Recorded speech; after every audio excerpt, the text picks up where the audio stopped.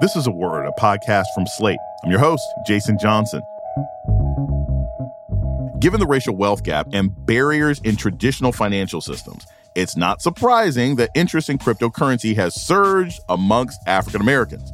But after a multi-billion-dollar crash in its value, many are wondering if cryptocurrency is the path to riches or ruin in the Black community. The rise and risks of cryptocurrency, coming up on A Word with me, Jason Johnson. Stay with us.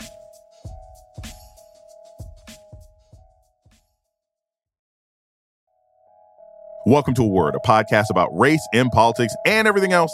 I'm your host, Jason Johnson. The American dream seems increasingly out of reach for many people in the nation, and it has always been a tough climb for African Americans. Even middle-class Black people with good jobs and education can struggle because of the systematic barriers to building and passing down intergenerational wealth. That may be one reason why non-traditional methods of building wealth have been so attractive in the Black community, including one of the latest, cryptocurrency. It has been endorsed by celebrities like Spike Lee, LeBron James, and Megan Thee Stallion. While the cash in your wallet is issued and regulated by governments, Bitcoin is a cryptocurrency. Like a wild stallion, it can't be controlled by anyone. That means that no one person or organization gets to decide how much of it is used, how much of it is in circulation, or what it's worth. And the marketing of Bitcoin and other cryptocurrency to the Black community seems to be working. According to a 2021 USA Today Harris poll, almost 25% of Black adults said they had invested in crypto, more than double the rate of white Americans. But if you're not a chart-topping rapper or an NBA legend, is cryptocurrency a rocket to riches or another way to separate you from your hard-earned money? And is the recent crash in crypto stocks a warning sign or just like a blip in the market? Joining us to talk about cryptocurrency and Black Americans is economist Darrick Hamilton.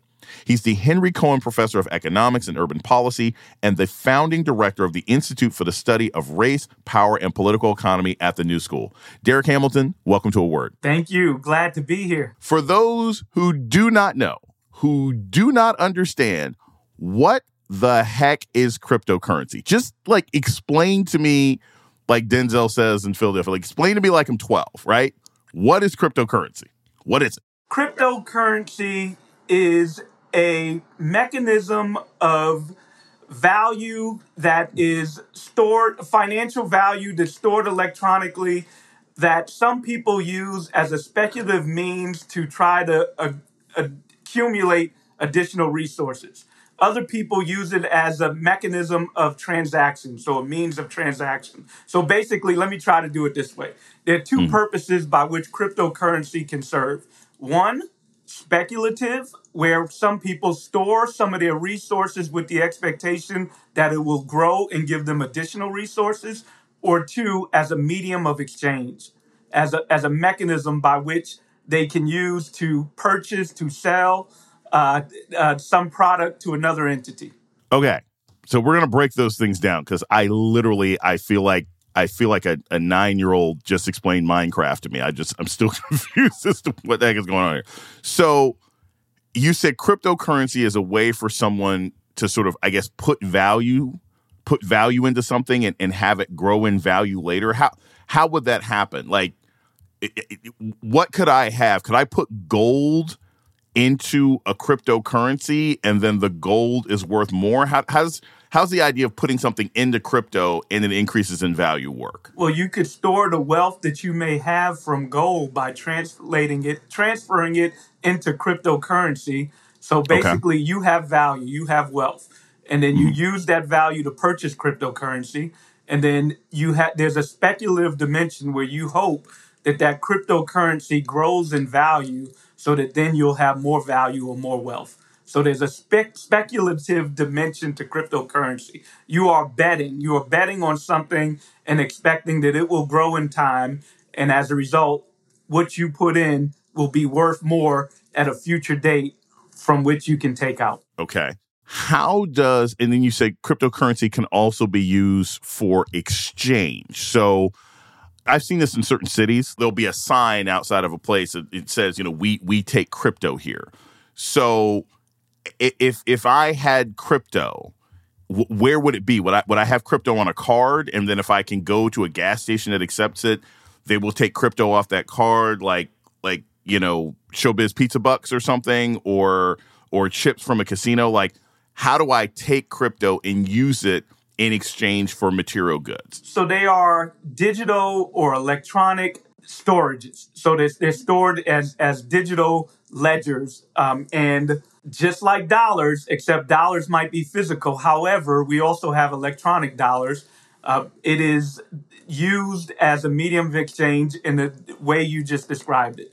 You go to a place, and if they accept that as a form of currency, then you can get whatever item you're trying to get in exchange for that form of currency. What's interesting about that, before we go into sort of where the cryptocurrency comes from, is you said that like cryptocurrency can increase and decrease in value, right?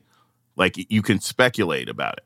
So, for example, if I want to buy a Snickers bar and it costs 99 cents at Giant Eagle or Tops or Safeway, right?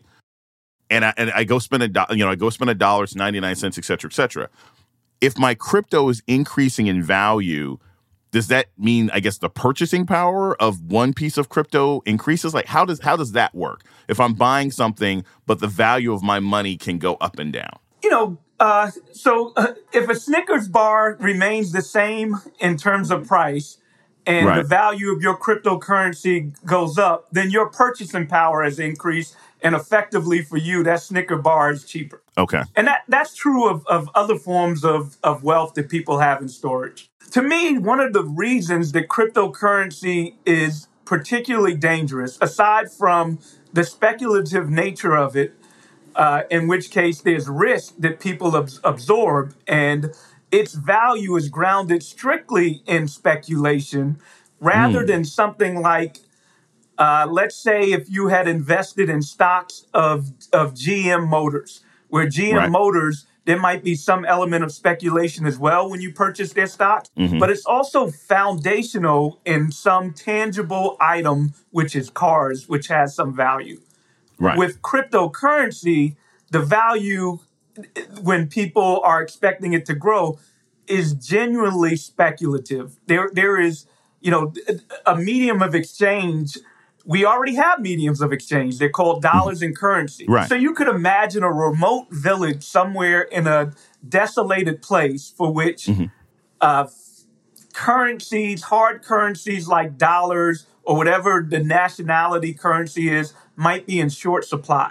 Or you could imagine even somebody who resides in the United States is trying to help a relative that lives in a remote village in Kenya, and it's not so easy to facilitate that transaction. But there's this technological mechanism of some digital currency that affords the ability to get funds to this person in a quick way. Right. That's fantastic. I like those type of innovations.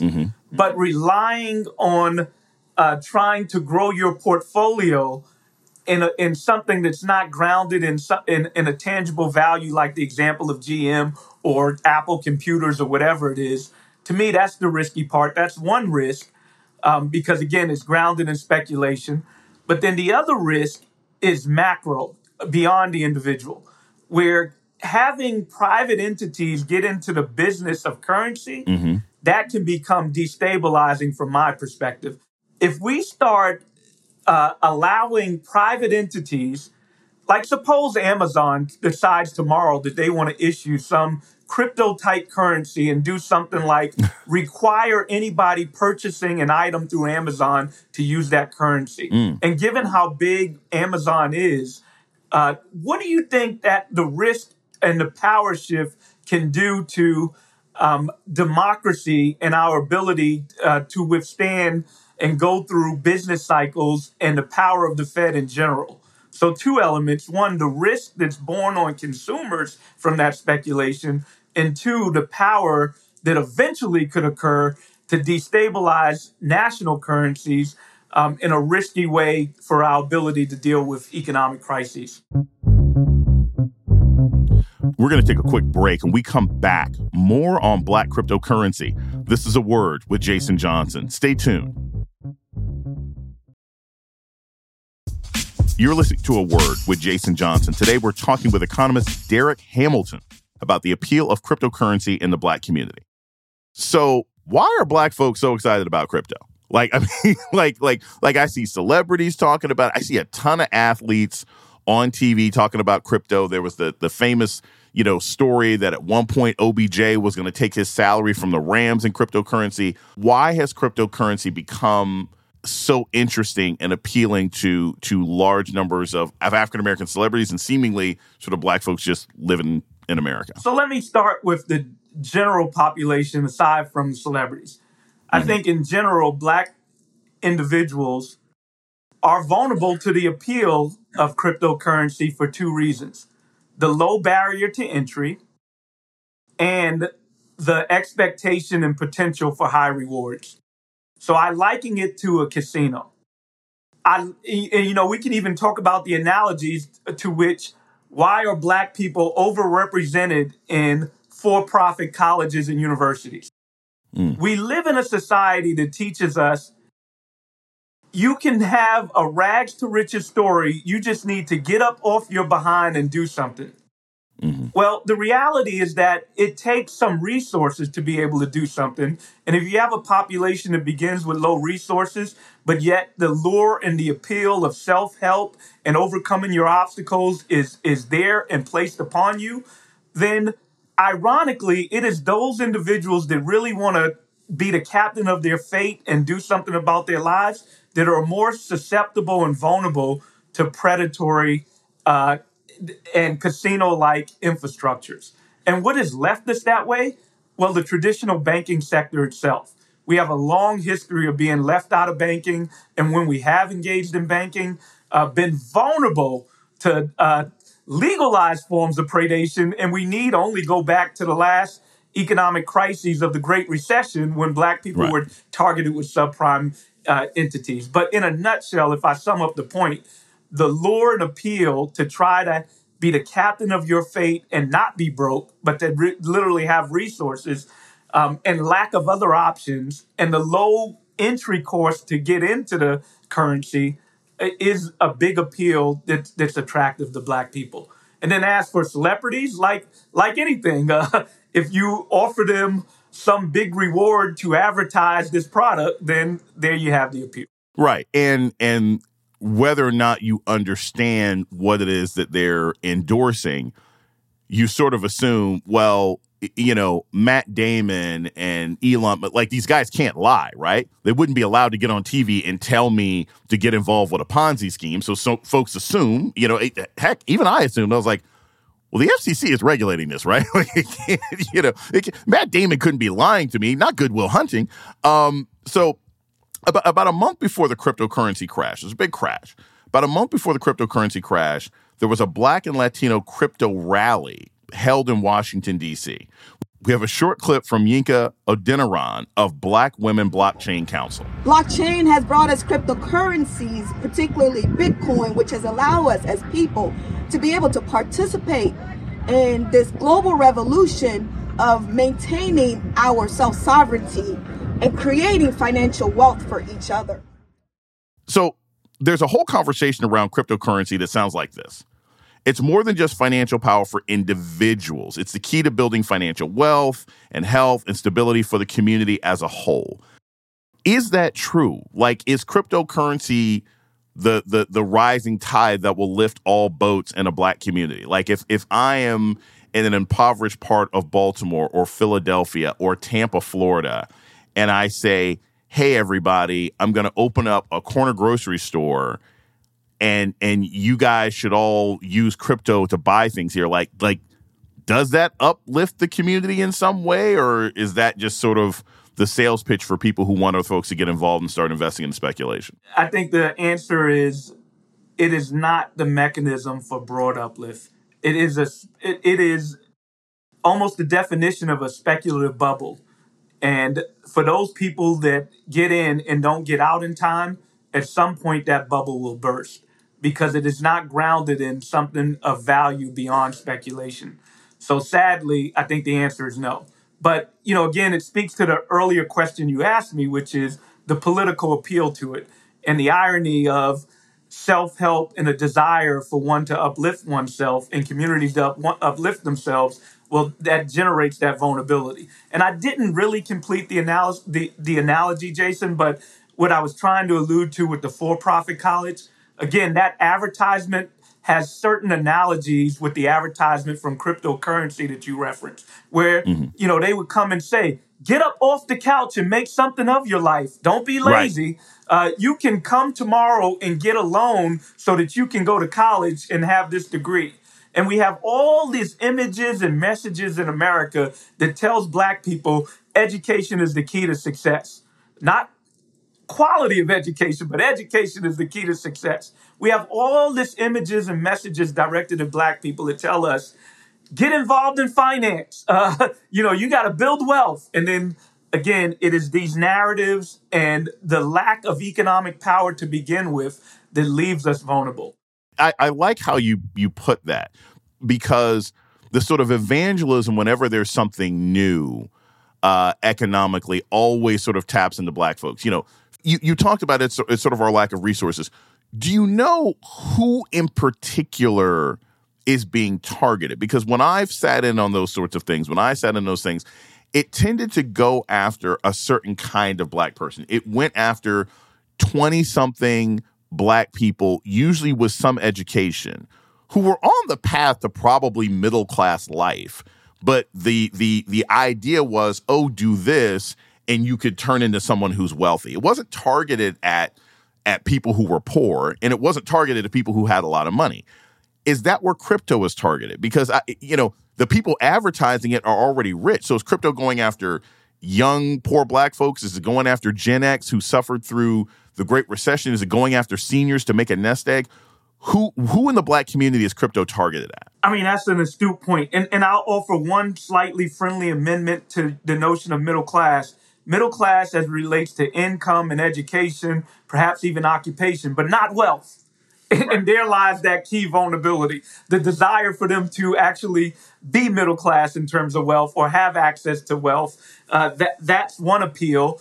And you are right that it's a specific audience that is often targeted. And there's irony in this. It's the audience that really wants to be the captain of their fate and change their circumstances and has some capacity to do so. That's the vulnerability. Because again, the narrative is study hard, work hard, just keep persevering and you'll be fine. When you have limited economic power, you are susceptible to predation because of your attitude and desire to change your life. Now, I'm not encouraging anybody to change that attitude. I'm talking about a social structure that has left them vulnerable to these type of messages. And again, tying it to an end, it is the narrative combined with the lack of economic circumstances that we need to change in our society so that we don't leave people vulnerable to these type of, whether it's cryptocurrency, for-profit colleges, or the ACN that you described earlier. So I like, as a university professor, I'm always, and so are you, I'm always thinking about those ideas of sort of barriers to entry. And I'm walking through it in my brain. If I want to open up my own T-shirt print shop, okay, I generally know, I guess I would have to go to a bank and get a loan. And then, the bank can tell me no. I'd have to have nice clothes. I'd have to explain business, have a business plan. And if I don't know anything about the SBA, that's not going to help me. So there's real barriers of entry to getting a business loan from Chase, Bank, whatever.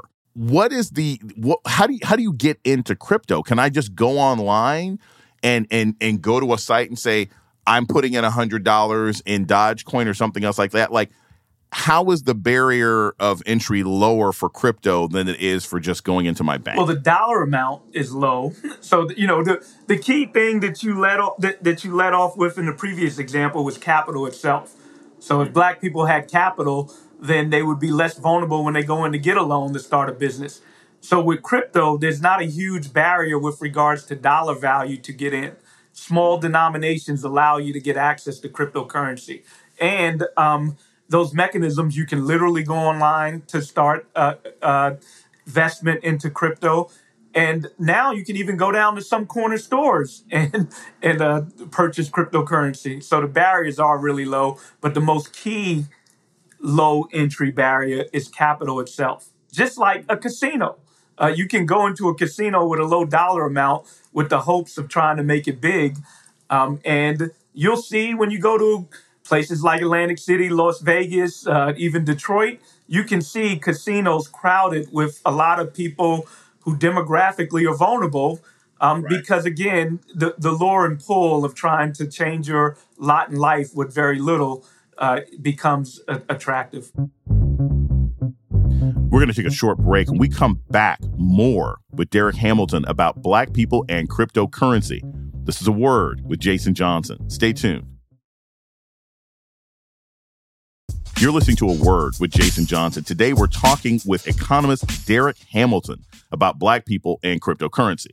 So the next part of this, right, is that because of institutional racism, Black people do not necessarily have, as you said, the capital to sort of build from. My understanding is part of the appeal of sort of cryptocurrency also to Black people is this idea that because it's based on technology, because it's global, it frees us from sort of the clutches of white supremacy, right? It's similar to those arguments, 15, 20 years ago about, hey, you can find out that as a Black person, you technically don't have to pay taxes because, it comes from those same places that, you and your Scooby-Doo friends have figured out this method to outgame the system in a way that nobody else has.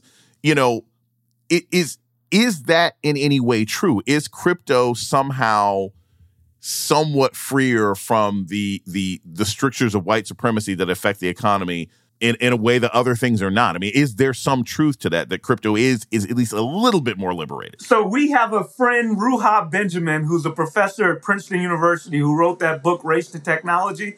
I think she has the framework to really answer that question. Basically, are robots not racist? Can robots free us from racism? The answer is absolutely not. That what robots do is amplify existing structures that are already in place in a way that basically replicates those structures without some interventions. So if we have a structure of white supremacy and racism to begin with, believing that technology in and of itself, in an undirected way, can liberate us from that, the reverse is true. What will happen is that the technology will amplify those existing structures. So that was a general comment. But if we get specific to cryptocurrency, I think the answer is still no. The answer is still no, not only for the reasons I just described, but also that lack of regulation, ironically, will leave us more vulnerable. But when that speculation ends and the bubble bursts, we'll be less protected from some of the costs that are associated with that. And what's more, and we're starting to see this right now, some of the fraud that's taking place when people use this lack of regulation in ways and anonymity to literally steal money. We're seeing examples of that. Well, again, in an unregulated market, we're particularly even more vulnerable to that type of malfeasance because we talked a lot, Jason, about economic capital that Black people don't have. You know what else we don't have? Political capital. So the political infrastructures to come in, the Department of Justice to come in and protect us when malfeasance takes place. Historically, we have not had that either. Let's say I'm already into crypto, and I'm not revealing anything, but let's just say I'm already into crypto, right? Let's say I've put money into it, or I got my uncle put money into it, or my family put something.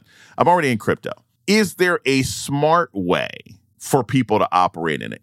Is crypto one of those things where if you are a sophisticated person with disposable income, all right, hey, hop in, hop out? Is it like day trading? Is there a safe and profitable way for people to get in and out of crypto if they like it? I mean, is that possible? It's like leaving the table when you're still hot at the casino. There's potential for profitability, and that's clear. We've seen some people make a whole lot of money out of it. That word safe, I'm not sure about that. So it's risky. It's speculative. If some people, want to take chances, the smart thing would be to get out when you can in a profitable way. I don't have the advice for them because I don't know. No, I'm certainly not a financial advisor, and I'm certainly risk averse myself. But if for those that want to take chances and have the wherewithal those that have the financial security where they can withstand a loss if it occurs. I mean, we're seeing cases now of people losing their life savings, and that's horrific. People using it as a mechanism with an expectation that they can change their lot in life when they're starting from a low level. That's sad. That is, and I'm weary of those individuals. I'm certainly not casting judgment at them, because where I'm casting the judgment is the structure that has left them vulnerable in the first place. But for those people that have some resources, hell, I like going to Vegas sometimes and gambling on whether LeBron James is going to win a championship. I view that as entertainment money, and I have some resources where I can stand to lose.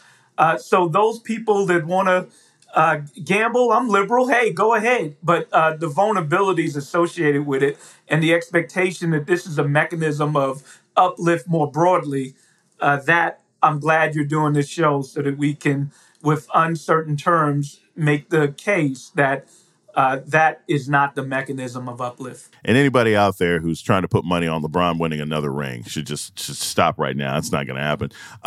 So I want to ask this. I always, it's not necessarily even optimistic, but I always want to be sort of forward thinking at the end.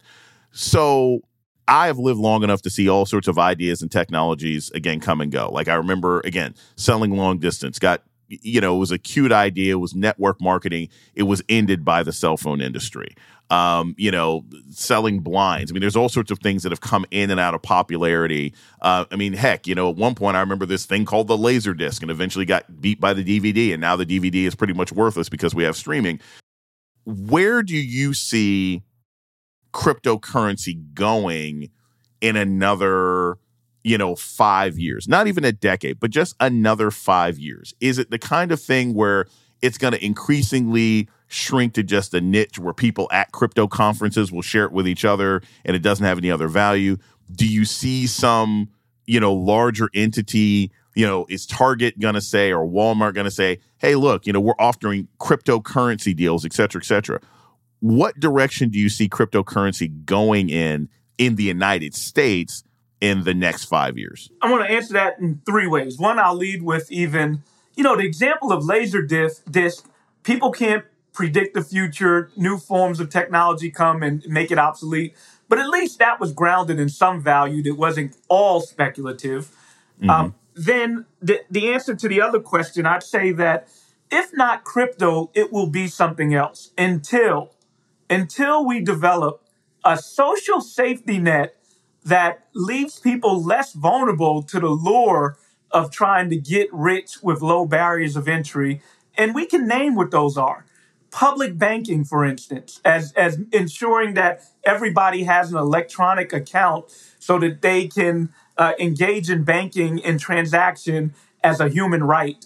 And then, I've talked a lot, and this perhaps is for another show, about baby bonds, ensuring that everybody has a birthright to capital so that they can get into traditional mechanisms of economic security and asset building, like a home, like an education without debt, like some capital to start a business so that they can reap the rewards of their entrepreneurial spirit, or like simply just having the financial security associated with a retirement account. So we need things like that. And if we have a system in place that assures that people have some baseline level of resources so that they won't be asset poor, and then other forms of technology come along like cryptocurrency, I'm less concerned. I'm less concerned for all the reasons that we described before. If you want to take risk and be speculative, but you have some social safety net where it's an authentic choice, where the choice to purchase cryptocurrency is grounded in really a choice, not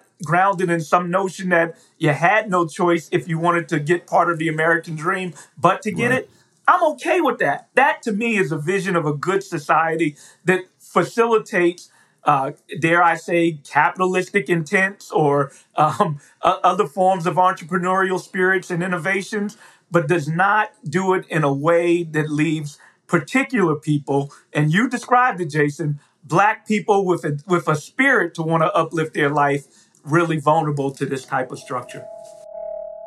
Darrick Hamilton is the founding director of the Institute for the Study of Race, Power, and Political Economy at the New School. Thank you so much for joining me on A Word today. Thank you, brother. Please bring me back. And that's A Word for this week. The show's email is aword@slate.com.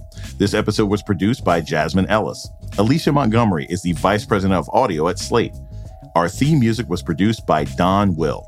I'm Jason Johnson. Tune in next week for A Word.